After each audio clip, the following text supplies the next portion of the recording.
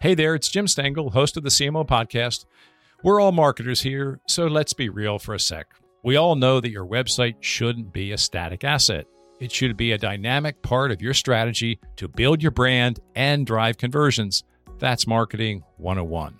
But 54% of marketing leaders say web updates take too long. That's over half of you listening right now. And that's where Webflow comes in. Their visual-first platform allows you to build, launch, and optimize web pages fast. That means you can set ambitious marketing goals and your site can rise to that challenge. Learn why teams like Dropbox, IDEO, and Orangetheory all trust Webflow to achieve their most ambitious goals today at webflow.com. What's the first brand you remember having an impact on you as a young girl? Nike. Lifelong athlete. What's the first Nike product that attracted you to the brand and why? I remember Nike Airs, right? And I just remember the simplicity of it. And I was a kid, but I was so struck by the name and the product and the fact that they were one. Where I was like, of course, that's so brilliant. And at that moment, I also remember thinking how hard it must have been. I didn't know at that point in time I wanted to be a marketer. I just remember being really awestruck by the product innovation and the fact that the name said it all. And when I saw it, I was like, wow, I get it. And I immediately wanted it.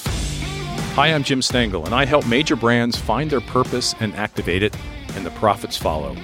For 7 years, I was the global marketing officer for Procter & Gamble, where I oversaw the marketing of hundreds of brands. You may not know it, but the CMOs, the chief marketing officers of all of your favorite brands, are trying to connect you with your favorite products and services through purpose. And on this show, I delve into how they do it. My guest today on the CMO podcast is Fara Howard, the chief marketing officer for GoDaddy, the nearly $4 billion brand whose mission is to be a growth partner to millions of everyday entrepreneurs. While GoDaddy may still be famous for Super Bowl ads of years ago, it's actually the world's largest service platform, with 20 million customers, 80 million plus domain names, and about 9,000 employees. Full disclosure, when I left P&G to start my own business, I became one of those 20 million customers. It seems like fate that my guest Fara is now working for GoDaddy. She has spent her career working for companies founded by iconic entrepreneurs. After a short stint at PepsiCo's Gatorade, after she earned her MBA at Michigan Ross, Fara worked for Dell, the skateboard sneaker company Vans, and then Amazon before joining Seattle-based GoDaddy about 2.5 years ago. Fara is a lover of all things sports and nature-related. She's a mother of 3 young boys. This is my conversation with Fara Howard. Welcome, Fara, to the CMO podcast. You are a Michigan Ross graduate, and my son is also a Michigan Ross graduate, and he's in his first job after Ross. So I want you to reflect back on your first job in your first year after Ross. What was that like? Well, first, I would be remiss to not say go blue and congratulations to your son. I can wax poetic about Michigan for hours, but I won't. I'll jump right into first job out of school. The short answer is my first job out of Michigan Business School was at Gatorade. The longer answer to that is that was actually my intent in going to business school. I went to business school actively pursuing a career in marketing with my eye on sports marketing. And Gatorade was where I interned and also where I went right after Michigan. Wow. And I hear you remember, did you meet your husband at Ross? I did. There's got to be a story there. And there is a story there. Well, first of all, he's working downstairs right below me in his home office. Happy 2020 and 2021. But yes, my husband, whose name is Fred and Fara, the alliteration is handy. And we met my very first year in business school. He actually graduated in 2000. I'm class of 2002. But he was a consultant and could live anywhere. So he stayed in Ann Arbor because it's a fabulous town. And it was a blind date. And I resisted. I was like, hey, I'm here for school. I can date later. And finally, my friend wore me down. I went on one date with him and the rest was pretty much history. We got married in 2004. Wow. I met my wife in business school as well. I was a second year. She was a first year. I met her in September. We were engaged in January. So talk about Wow. speed Well, and agility. And we're 38 years later, still happily married. that's awesome. When you know, huh? Yeah, absolutely. It is a little known fact, though. Most of my friends from business school, they met their spouses in business school. I think it's one of those moments in folks' life where you're hyper focused on career, but then you meet people who are as well. And I have a lot of great marriage stories coming out of business school that I would have never known about if I hadn't gone. Okay, let's go from romance to your career. You've worked in very interesting company cultures. Gatorade, as we talked just a moment ago, then Dell, Vans, Amazon Fashion, and now GoDaddy. And we, of course, are all shaped by our experiences and the people we meet in those experiences. So I want you to talk about, in your career to date, what are one or two of those experiences that have really shaped you as the leader you are today, Fara? The very first experience that I had at Gatorade was incredibly valuable for me as a lifelong marketer. And after years at Procter and Gamble, consumer packaged goods are best in class and really grounding you in the customer. And getting to work at Gatorade and living, about an hour away from the lab in Barrington, Illinois, where you could watch customers, ingest the product, see how it impacted their performance, be on the sports field and watch athletes engage with the product, as well as, of course, consuming research, just taught me the invaluable lesson of talk to your customers every day. And I think there are a lot of marketers that are so far removed from the end customer that you don't have that opportunity. And that's been a huge, like I said, made a huge impact in my career early on and always taught me to seek out customers, particularly in industries where I may have not had the opportunity to be as close to them as I was at Gatorade. So that's one. And then completely switching gears, when I reflect on my experience at Dell, and I was there for 11 years, I had an opportunity to stand up their in-house agency for Dell.com. And that experience taught me the incredible importance and value of connecting creative leaders with business strategy, because you'll often see they're pulled pretty far apart. Often, even in a traditional agency model, if you as a marketer hire an outside agency, not only are they on the outside of the building, but they're often pretty far removed from what the business goals are. And having a chance to stand up a team internally, having been very close to the business prior, and really creating that tether, I think produces the best outputs for the company and for the creative teams because they feel invested in the work and the problems you're trying to solve. And so both of those have been really big themes in my career. Put your customer in the center and make sure that the teams that are making the work intimately understand why and what the KPIs or outputs are they're driving to. And as a result, I've constantly sought out opportunities where I could manage in-house agencies and be very close to the creative work. And like I said, you can't be a marketer if you're not thinking about the customer. Yeah, we'll get into that in a bit. But I want you to think about your first boss. We found at Procter & Gamble that the first boss and the relationship with the first boss with the new employee was a real driver of long-term success for that individual. So can you reflect a bit about your first boss at Gatorade following your Ross MBA? How was the relationship? What did that person do well? What did they maybe not do so well? And so, just reflect a bit about the impact of your first boss. I love this question. And I'm going to answer it by telling you my first boss at Gatorade when I was an intern had a massive influence on me. And she was a part of my life for at least a decade thereafter, even though I was only at Gatorade for about a year and a half. The short answer on why only Gatorade for a year and a half, if it was your dream job, is love got in the way, in a good way. And I can talk more about that too. But this woman, Lori Levins, taught me the value of being incredibly clear on how you go to market. Again, standing up for your customer and leading with passion. She's an incredibly passionate individual. And those are lessons that I also carry forward. She also helped me understand the landscape of how Gatorade went to market. And so when I came back full time, really helped me understand where to focus. What I will say is the manager that I had thereafter when I joined, and actually I had 3 managers in about a year and change while I was there. And I think that that actually played a role in why I departed as well. When I went to Dell, I worked for a lot of different bosses there as well, but had a lot of continuity in terms of the relationships over the 11 years that I was there. And I stayed as much for the work and the customers as I did for the people that I worked for and with. And so that stability is, to me, really important too. All right. Now, before I jump into GoDaddy and your career and talking about that, I think you're one of the world's experts in two areas. And I want you to guess what those two areas are. And you may or may not guess them, but we're going to talk about two big areas where I think there's a lot of learning you can share with our listeners. But what do you think those are? One guess is likely the evolving role of in-house agencies. I've had an opportunity to do a lot of that work. Yep, you're right. That's one. All right. One. Oh, two. I'm going to tell you out of the gate. I think I'm wrong on this, but it's my guess. It's the only other guess I've got is brand purpose. I've had an opportunity to work on, brands that are steeped in purpose, from democratizing technology at Dell to, enabling creativity at Vans to enabling entrepreneurs at GoDaddy. But I would contest I'm not an expert here because I'm still actively learning.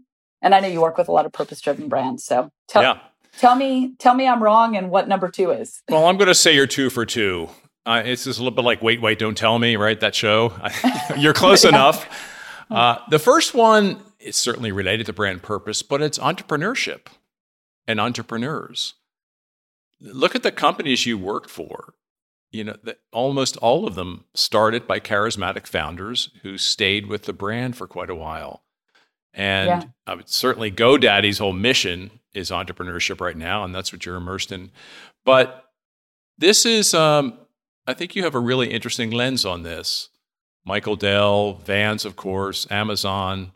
So I'd like you to share with our listeners, what's your candid advice to those out there who would like to be an entrepreneur? They may be in a big company right now and they want to spring out, or they want to try something entrepreneurial within their company, or they have an idea they want to somehow take it to market.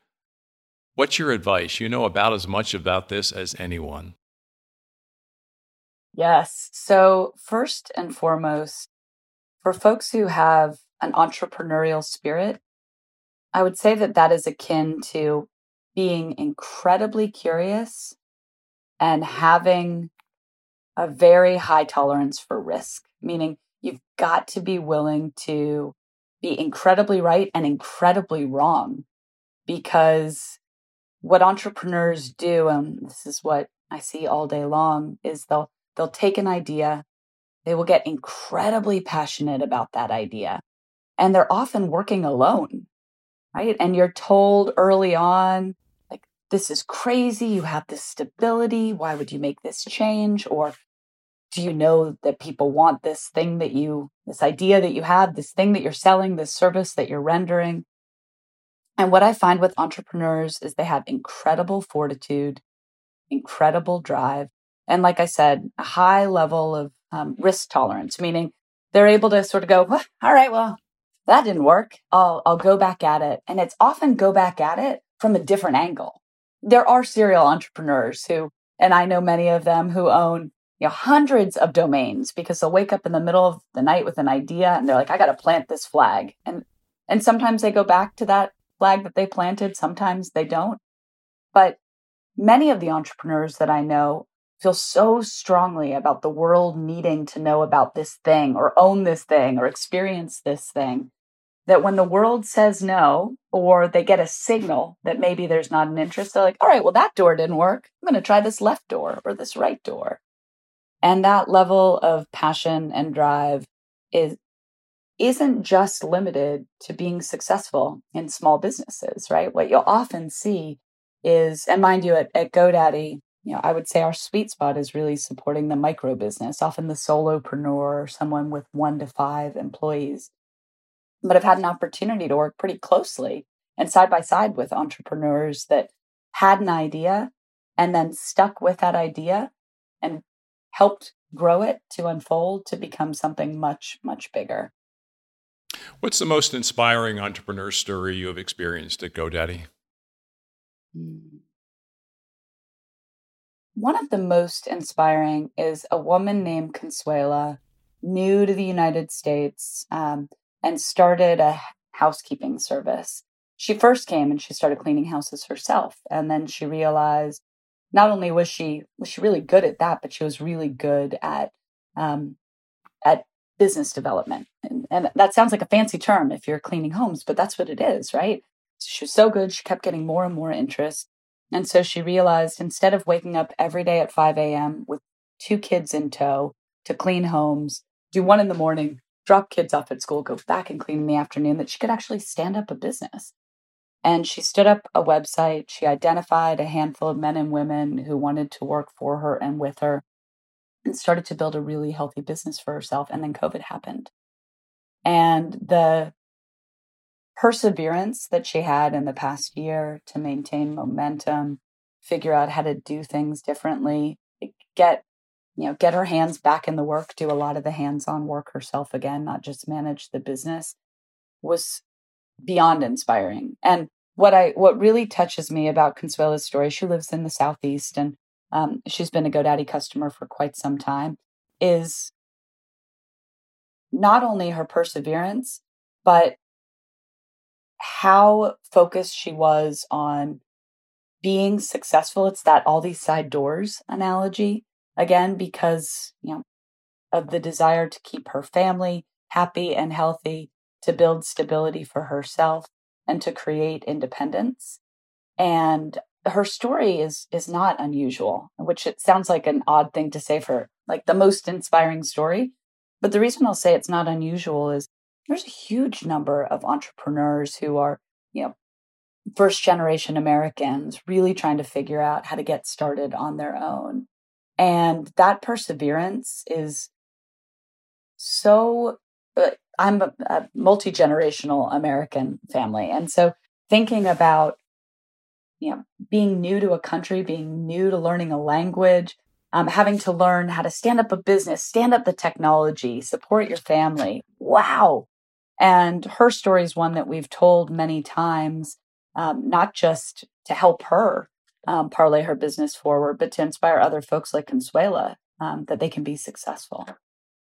I just watched In the Heights, Lin-Manuel Miranda's musical that he did before Hamilton. I just watched it on HBO Max Saturday night.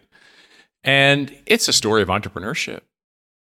Really, it's a wonderful musical. It's great stories, obviously wonderful casting and all of that. But at the end of the day, it's an American dream story, and it's a story about a lot of entrepreneurs finding their way. Right. And there's no one way either. And I have that on my list of shows to see. I can only imagine it's fantastic. But, I would imagine that story tells lots of different paths and approaches. And there's no one way, which is also what makes entrepreneurship to some folks seem so daunting, but to others so motivating because, like I said, lots of different angles and lots of different ways to do it from a technology standpoint and from a physical standpoint as well. We've all been there. You spend millions of dollars each year driving traffic to your company's website, and then the results come in and they're just not what you hoped. On top of that, 81% of marketing leaders say website ownership is a challenge. So, what do? Well, you switch to Webflow. Let me tell you why. Webflow's visual-first platform empowers your team to own your company's most valuable dynamic marketing asset, your website. From launching a new site to optimizing for SEO and conversions, Webflow gives you the tools you need to drive business growth fast. Unlock your website's full potential when you build, manage, and host with Webflow. Get started today at webflow.com. All right, we're going to shift to the second area where you are a world's expert, and that is for sure leading in-house creative agencies. You did that at Dell. I think you even started one up at Dell. You had in-house creative at Vans, if I understand correctly. I did. And you now have a thriving in-house creative team at GoDaddy. I want you to talk about how do you build a culture within a company that is attractive to creatives, that they want to be a part of, that they want to build a career in, that keeps them stimulated and fresh and energetic? You've done this now in a few organizations. What have you learned about creating that? I don't know if you want to say mini culture. Mm-hmm. When I reflect on my experience at Dell, which, if my memory serves, was about 2008, 2009, and it was a very different time in terms of in-house agencies. If we flash forward to now, so many companies have in-house creative teams. But in 2008, 2009, it was pretty early. And specific to the culture, one of the things we spent a lot of time talking about early in establishing the agency was exactly to your point. How do we create an environment where creatives can be creative, right? And that's everything from thinking about space, right? Like we want folks to have a lot of areas to put up work, to collaborate with one another. The traditional office space is not incredibly conducive in a corporate, like typical corporate American office, although I guess I should put that in quotes right now because so much is in flux, as a result of COVID. But we spent a lot of time thinking about space and flow and collaborative environments, huge walls where we could put up work, and also a lot of creative freedom to communicate differently. So joking aside, like every Friday afternoon, a woman in my team who was amazing at team building would stand up on her desk, yell at the top of her lungs, and bring everyone together to give out this ridiculous award that was a stuffed animal that sang for the most creative idea of the week. And, we sat next to an engineering organization that, would prefer to not have that type of disruption. You could imagine over time, our organization sort of shifted further and further spatially away from those teams. But you have to have that space and that freedom. And I spent a lot of time early on when we were establishing this team talking about why it mattered to the leader that sponsored this in-house stand-up. And we were given a lot of latitude and liberty to do things differently. I would contest if one of my creative leaders was on the call with me, they would say, oh, we could have done so much more. And we could have. If you look at a traditional agency, their spaces are incredibly fun and often loud, with siphoned off quiet space where folks can think and work and write. And so we worked within the confines of what we could at Dell, but we were able to do some things differently, and we certainly behaved and operated differently and were permitted to do so, which is part of why we grew so quickly. And there was so much stability in the team because folks felt like they could have an environment where they could be themselves and they didn't have to operate to some extent like the rest of Dell. Have you learned from these three experiences that there is some capability that is better outside the company than inside, or not? One of the things that my in-house teams will often hear me say, and I've said this at every company that I've been at, because to your point, I've worked in or led an in-house team since 2008, every company thereafter. And what I'll often tell the creative leaders is, have a small number of external agencies that you trust, that you want to work with for a handful of different reasons. One, in-house teams know their client inside and out, but sometimes they can't see the forest for the trees because they are used to supporting that client and that client only. And so unless they are extremely passionate about extracurricular learning, they don't always they're not always privy to what an external agency is, which is very diverse client roster and being able to learn from what's happening in different industries. So I think oftentimes an external agency can really help an in-house agency see things differently. Not to go off on a tangent, but I think it's imperative that external agency knows the job they're signing up for. They're probably not going to complete the work in full. It's going to look different at the end than what they pitched. So they have to have pride in the idea generation, not pride in the final body of work, because it'll take a circuitous path as it actually becomes as business relevant as possible. So love engaging external thought leadership from external agency standpoint. And then it's really important for in-house teams to have, whether it be consultancies or agencies that they trust that can be an extension of themselves to produce the work. Because agency life is big hills and big valleys.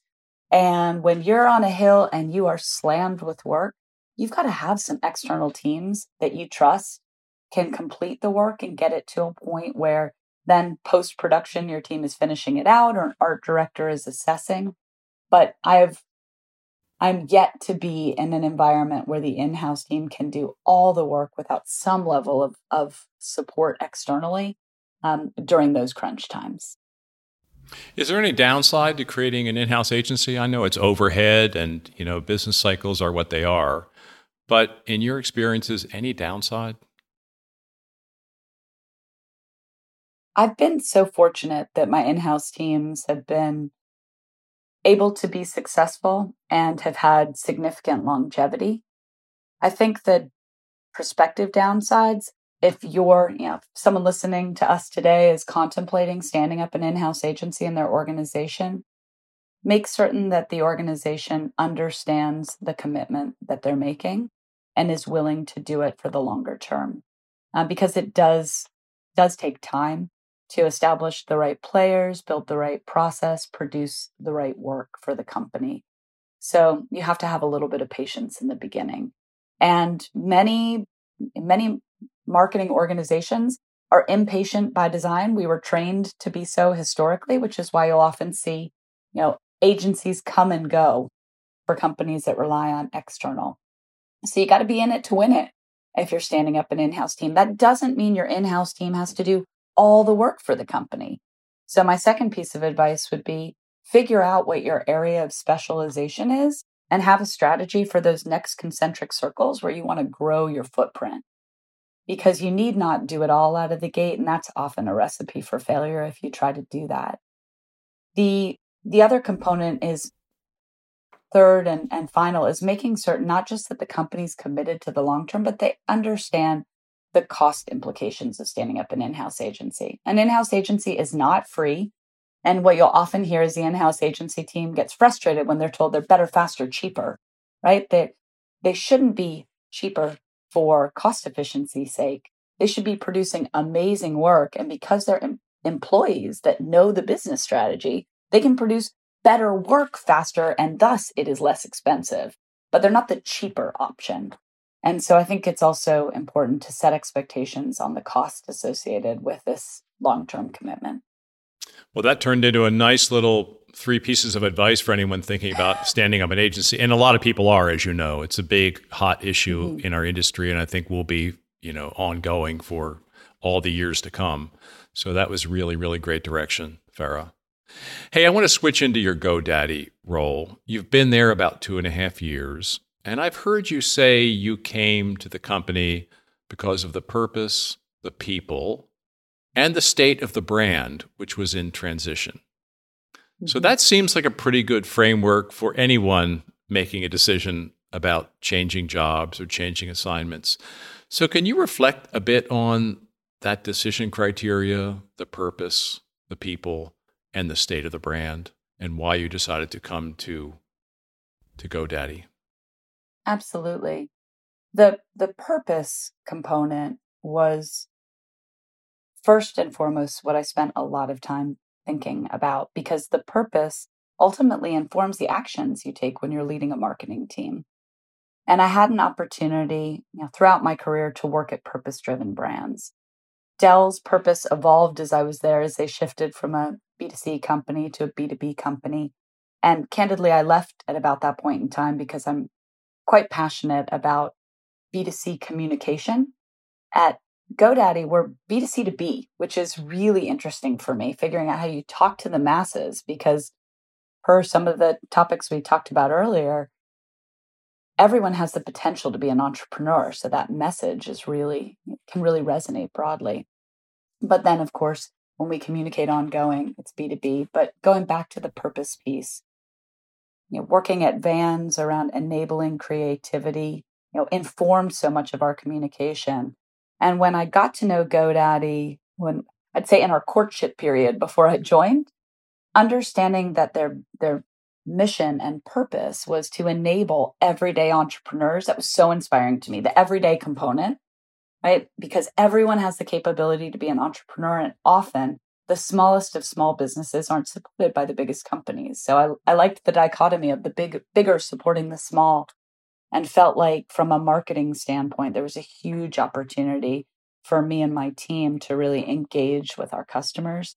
And when you work at a purpose-driven company, the work feels bigger than the work, right? The outcome when you enable everyday entrepreneurs is the world is more vibrant. There are more diverse ideas in the world. Folks like Consuela can have thriving careers, and local communities are more successful. And we've got reams of research on the value that communities experience when small businesses are formed. And as I learned all of this data, as I went through the interview process, I was like, oh, I want a piece of that. And then at the same time, I got to know the team really well. And my unsolicited advice on the people piece of work is, for anyone who's contemplating a job change, spend a lot of time assessing the people that you're going to work with. Now, often as an interviewee, you feel like you are answering questions. Spend a lot of time assessing the people who are asking you questions and say, are these folks I can learn from?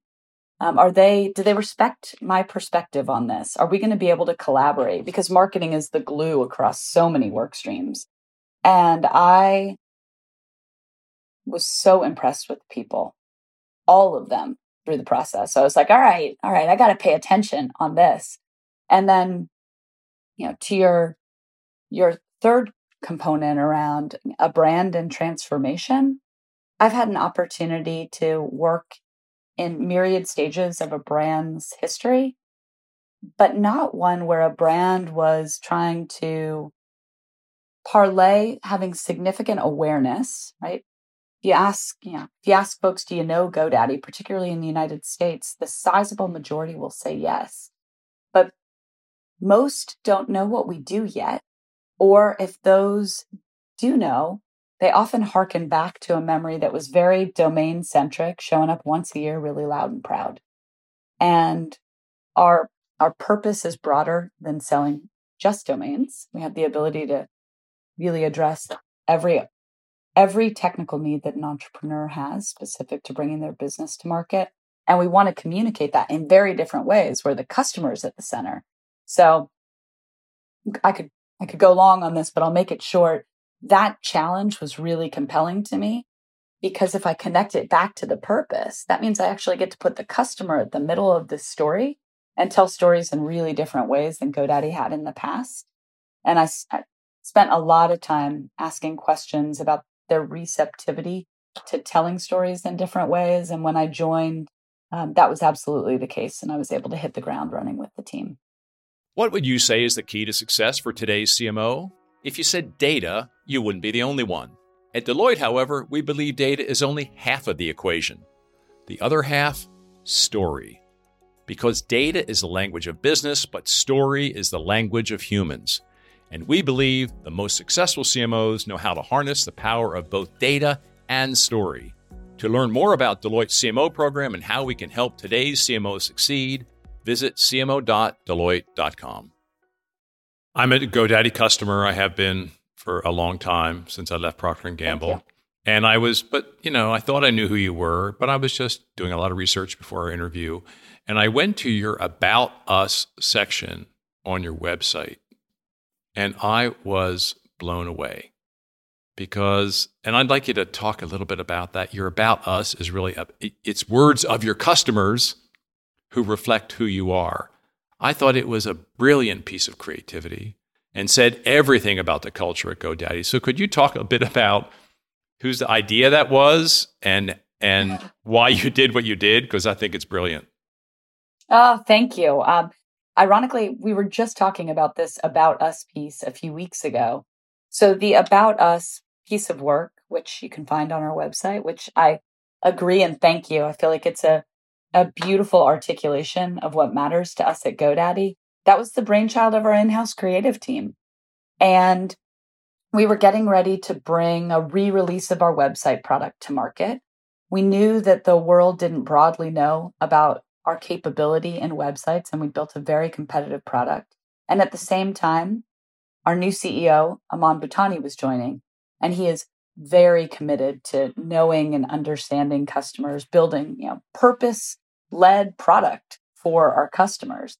And so all those things came together and really became the insight, which I can talk more about. I think insights make powerful creative. And the insight was, we're about what our customers are about. But guess what? The world doesn't know that yet. And we need to tell them. And when that piece of work was shown, I think you often hear marketers say, like, they'll get goosebumps or even like cry if a piece really touches their heart. And when we showed that spot internally, multiple leaders who'd been at the company for a really long time started welling up. And I often say that if the outside world knew the inside GoDaddy, everyone would be a fan. And that piece of work is one that I think reflects the inside GoDaddy so beautifully. We used it in 2019 when we relaunched that website product. And Aman was on stage with our customers at a customer-facing event for the first time. And the reason why we were just talking about it a few weeks ago was, of course, it's still relevant. We're like, why are we not sharing this with more of the world? So I love that you found it. Thank you. It's actually for my team who will listen to this podcast at some point. I'm sure they'll be reaching out saying, all right, we heard you. We're ready. Let's go do this. No, it's very meaningful. I recommend all listeners go check it out. It's just wonderful. Hey, I know I want to flip the conversation here a bit into experimentation because I know you're a big believer in experimentation in marketing. And you talked about how do you create a culture where creative people feel like they belong. I'd like you to speak a bit about how do you create a culture where experimentation is encouraged and rewarded. No one likes to fail, and no one likes to miss something. And as much as we as leaders try to make that okay and make them productive failures and learning failures, it's still hard. And I think very few companies pull that off well. So what have you learned about building a culture of experimentation, high performance, high standards, and all that lives together well? We have been on a journey for the past several years, but even more so in the past year, on helping our teams not just understand why experimentation matters, but approaching it in a very structured way. And I think that helps too, right? To your point, no one likes to fail, but if you don't take risks, you never win. And very early in my career, honestly, as I transitioned from consumer packaged goods into an e-commerce company at Dell, I learned very quickly the power and importance of iteration, right? Like in consumer packaged goods, if you iterate and you fail, you've lost shelf space. And you might be anywhere from 9 to 18 months away from getting that space back. And so the risk and the reward balance is really hard to measure. In a digital environment, it is so much easier, but our own psychology of not wanting to fail gets in the way. And so some of the things that we've done, like I said, we've created a very rigorous approach where we'll change a variable at a time. And when we lose, and we do about 50% of the time, we keep that hypothesis on deck, right? And you're like, okay, I tried this thing. It didn't work. What else could I try?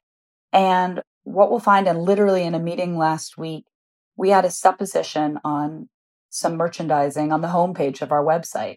And we kept trying and kept trying and kept trying. And we brought back the winner. It was the third time we had tried this past week in a meeting that our CEO was attending. And the celebration that ensued once we finally got the winner, almost, I would contest, was bigger than if we got the winner right out of the gate. And so, you celebrate the win. It sounds a little cliche, but celebrate the wins when they happen and pat the person on the back with the attaboy if they fail and remind them that their supposition, there still could be a there, and they should experiment. But experimentation, particularly when you're in a culture that is quite engineering led, and we are in a technology company, I think our technical teams can help our marketers also with their tolerance for risk. And seeing those teams come together has been incredibly gratifying. And you'll often see a technical leader have an idea, engage the creative team, and the creative team will, they'll roll out the scroll. They're like, I've been thinking about that for so long. There are all these things that I can test. And so like year over year, for example, our experimentation goals are up 50%. So we'll produce 50% more experiments year over year. And I think that is, it sounds like a big number, but I would contest it's easy to do because now more and more folks are understanding the value of it and are participating in it. About 2 years ago, you started a documentary series about entrepreneurs and you've evolved that. Was that an experimentation in the beginning? Did that come out of this process? It sure was. It sure was. And in fact, that approach, and I commend the in-house team for this, because of the efficient way in which they went to market with the briefs that they received, they produced work that actually came in lower costs than they expected. They literally squirreled up dollars. They were like, we want to make this series about our customers. And we have enough money to make it and just enough money to boost it in YouTube. And once we got that work and started to see it internally, not only did customers engage heavily with it, our internal teams were like, wow, that is a beautiful story. We need to put more funds and investment behind it. I would contest it wasn't as deliberate of an experiment then as it would be now. Like we would bring that forward in this evolved model that's much more structured to say, we have an idea. We're going to do this thing. Here is what we believe the KPIs will be as a result of this experiment. But that one, called Made in America, just won the YouTube Works Award this past year for breaking barriers. So the team's so proud of that work, and they should be. And it was grounded in a hypothesis and ultimately an experiment. Everyone's trying to make content that comes above the fray, makes sense for their consumers or their customer. What did you learn about that content that made it so resonant? I think we gave a lot of the control of the content to the customers themselves. The stories were about them. GoDaddy sits in the background of that content. And that's exactly where, in my opinion, brands belong with really compelling content.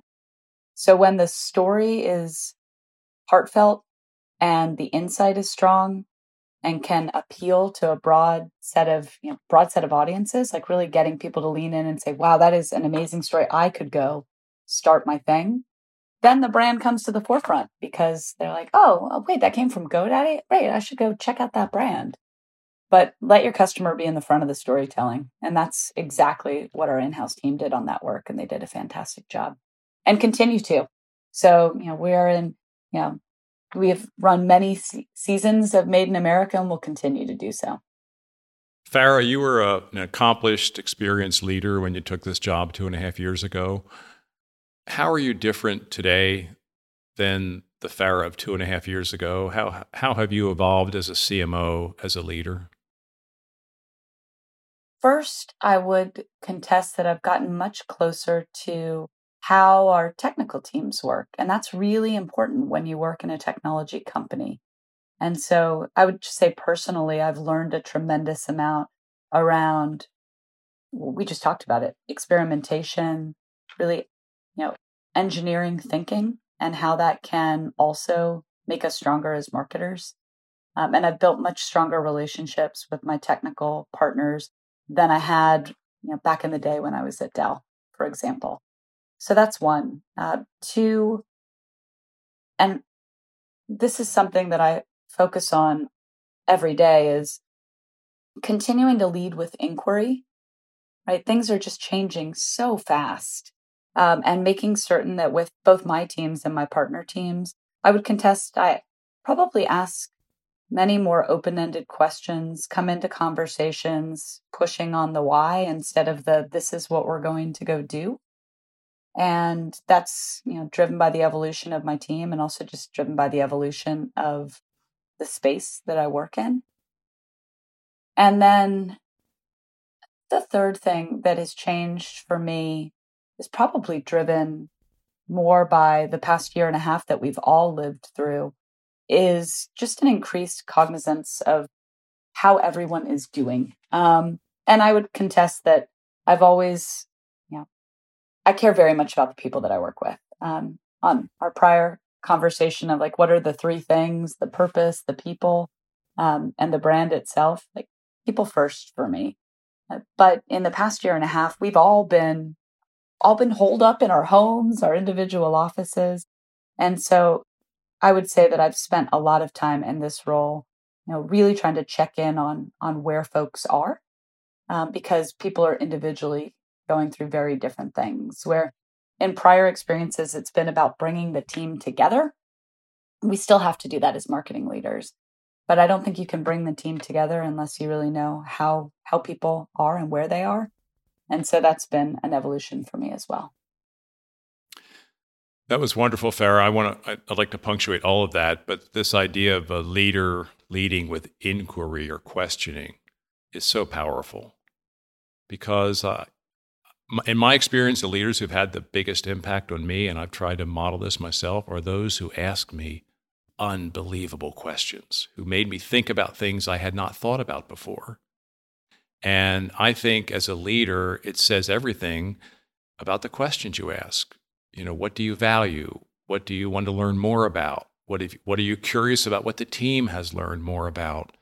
So I think it's such a fundamental leadership skill that you can get better at it, you can learn it, but I think it's so empowering to ask really great questions because it leads to the development of your team, it leads to better results, it leads to better strategies. So I just really want to punctuate that. It's such a powerful point you made.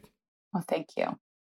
We're going to switch to the creative brief, which is the final section of the podcast where we sort of explore you and your insights on business and marketing and life. And the first question is a good one. If I interviewed your 3 boys today instead of you, what would they say about you, Farah? They would talk about my energy. They would say that my mom talks for a living. My kids have gotten an opportunity to really, it's about right? To really see my work. Yeah. And they would say that I'm always in their corner. And I would say that the past, if there's any silver lining that's come out over the past year and a half, it's been that I've been home. Right. And I hadn't been for years. I had a plane on my back and was working a tremendous amount. That hasn't changed, but my kids have gotten to see what I do for a living. And like I said, they see my energy for them and for the work that I do. My youngest, like I said, still just thinks I talk. My oldest actually is very interested in brand building and is constantly showing me advertisements and logos. So that's pretty fantastic too. But like I said, I hope that they would say that I'm always in their corner too. What's the marketing campaign that you're most proud of that you have been associated with?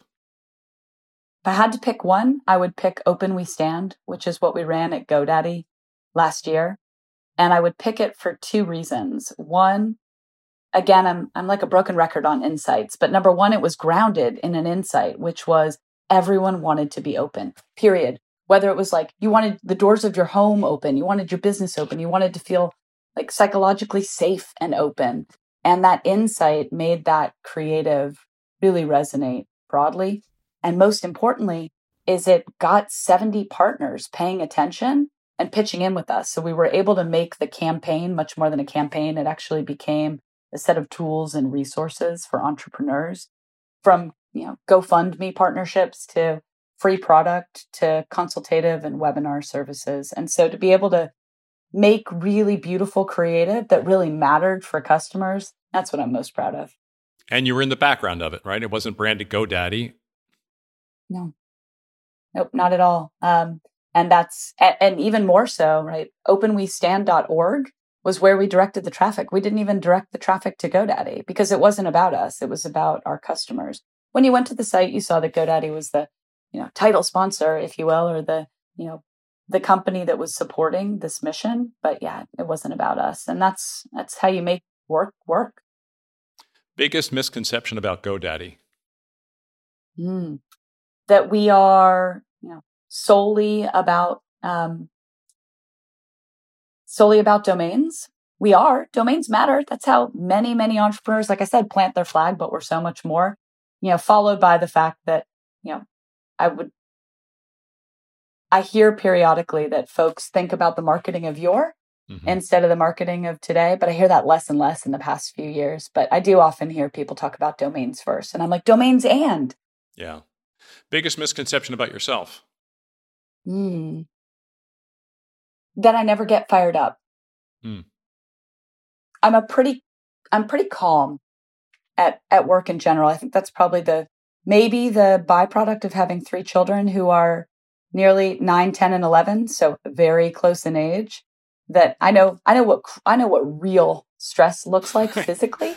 Yeah. And so as a result, work stress I tend to be able to manage in stride, but I also have been able to manage my fiery personality so that I seem calm most of the time. But trust me, there are times on the inside where I'm like, all right, keep it together, Fara. What are you reading, watching, listening to these days? I'm looking at it right now because it is still taking me a ton of time, but I'm reading Barack Obama's most recent volume number 1 of his 2, which I love. I try to alternate nonfiction with fiction. It's a fantastic book. I like to read at night right before I go to bed. If I'm reading fiction, I'll sometimes read 100 pages, and that's not good because then I'm up till 1 o'clock in the morning. With nonfiction, I can usually knock out like 20 to 30 pages. Then I'm like, all right, time to be done. So I think this book's going to hold me and actually manage my sleep a little bit better for the next few months. Who's the mentor who's had the most profound impact on you? My mom. Ironically, who is in my house right now, she arrived last night. But my mother taught me the value of always listening and understanding where people are. I mentioned that in the past 2.5 years, I've had an opportunity to use that more and more. But my success is directly related to my ability to understand people. Fortunately, that's what we get to do as marketers, is try to understand people. But innately focusing every day on getting better and better at listening and understanding people is what makes me successful day to day at work. How did your mom come upon that gift? She's so wise. I would say that she was born with it, but if you ask her, she focuses on it all the time. I mean, I recall distinctly as a young child, probably a teenager, rolling my eyes about it. But again, I remembered it, is she would often talk about hold a mirror up when someone's coming with a lot of anger or frustration, because it's not usually directed at you. It's usually their own. And if you can figure out how to diffuse it and get to the other side of it, not only can you work together better, but you can understand what was actually getting in the way of working. And those types of lessons, and her wisdoms, and I make them plural intentionally, have continued to be shared with me over time. But yeah, like I said, going all the way back to early teens, I recall her sharing that type of context with me. So I would say she's born with it. She would say she works on it. Where do you find inspiration every day? I find inspiration, number one, in personally, like getting out into the outdoors, being quiet in nature. And it's usually, I just tore my ACL. So right now I'm having to do it very quietly and very slowly. But usually it's out in nature, moving very fast. Like I have to get to a point where I can sort of wear my body out so my mind can be free.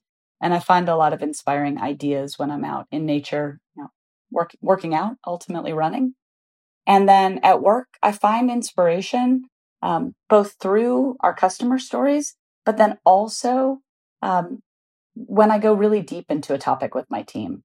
If I don't understand, like I said, I keep asking more questions. And I love those feelings in meetings where like it all clicks, where we're like, oh, we get it. Like we know this is the right direction. And those moments give me a ton of inspiration too, when we're solving problems together through a lot of questioning and a lot of hard work. Fara, that's a good way to end the interview. It's one of resilience and hope and optimism to get back to what you love. This has been a marvelous conversation. I thank you for your generosity. It's just been full of nuggets of wisdom and warmth and character and compassion and customer centricity. So thank you, Fara. Thank you. It's been really fun. I really appreciate the time. That was my conversation with Fara Howard. 3 takeaways from this one for your business and your life. First one, and we've heard this one again, folks, great marketing gives you goosebumps. That's the 3rd time we've heard the word goosebumps on this podcast in the last month. Goosebumps, if your marketing or your campaigns give consumers goosebumps, you're well on your way to growing a brand.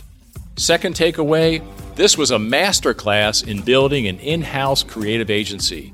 And one of the keys is to make a space where creative people can do their work and show their work so they feel inspired. The other one is you build the culture where they want to come to work and be with each other and do great things.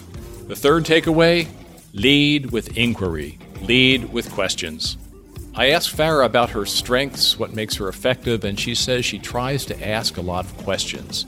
The great bosses I work with over time ask me incredible questions.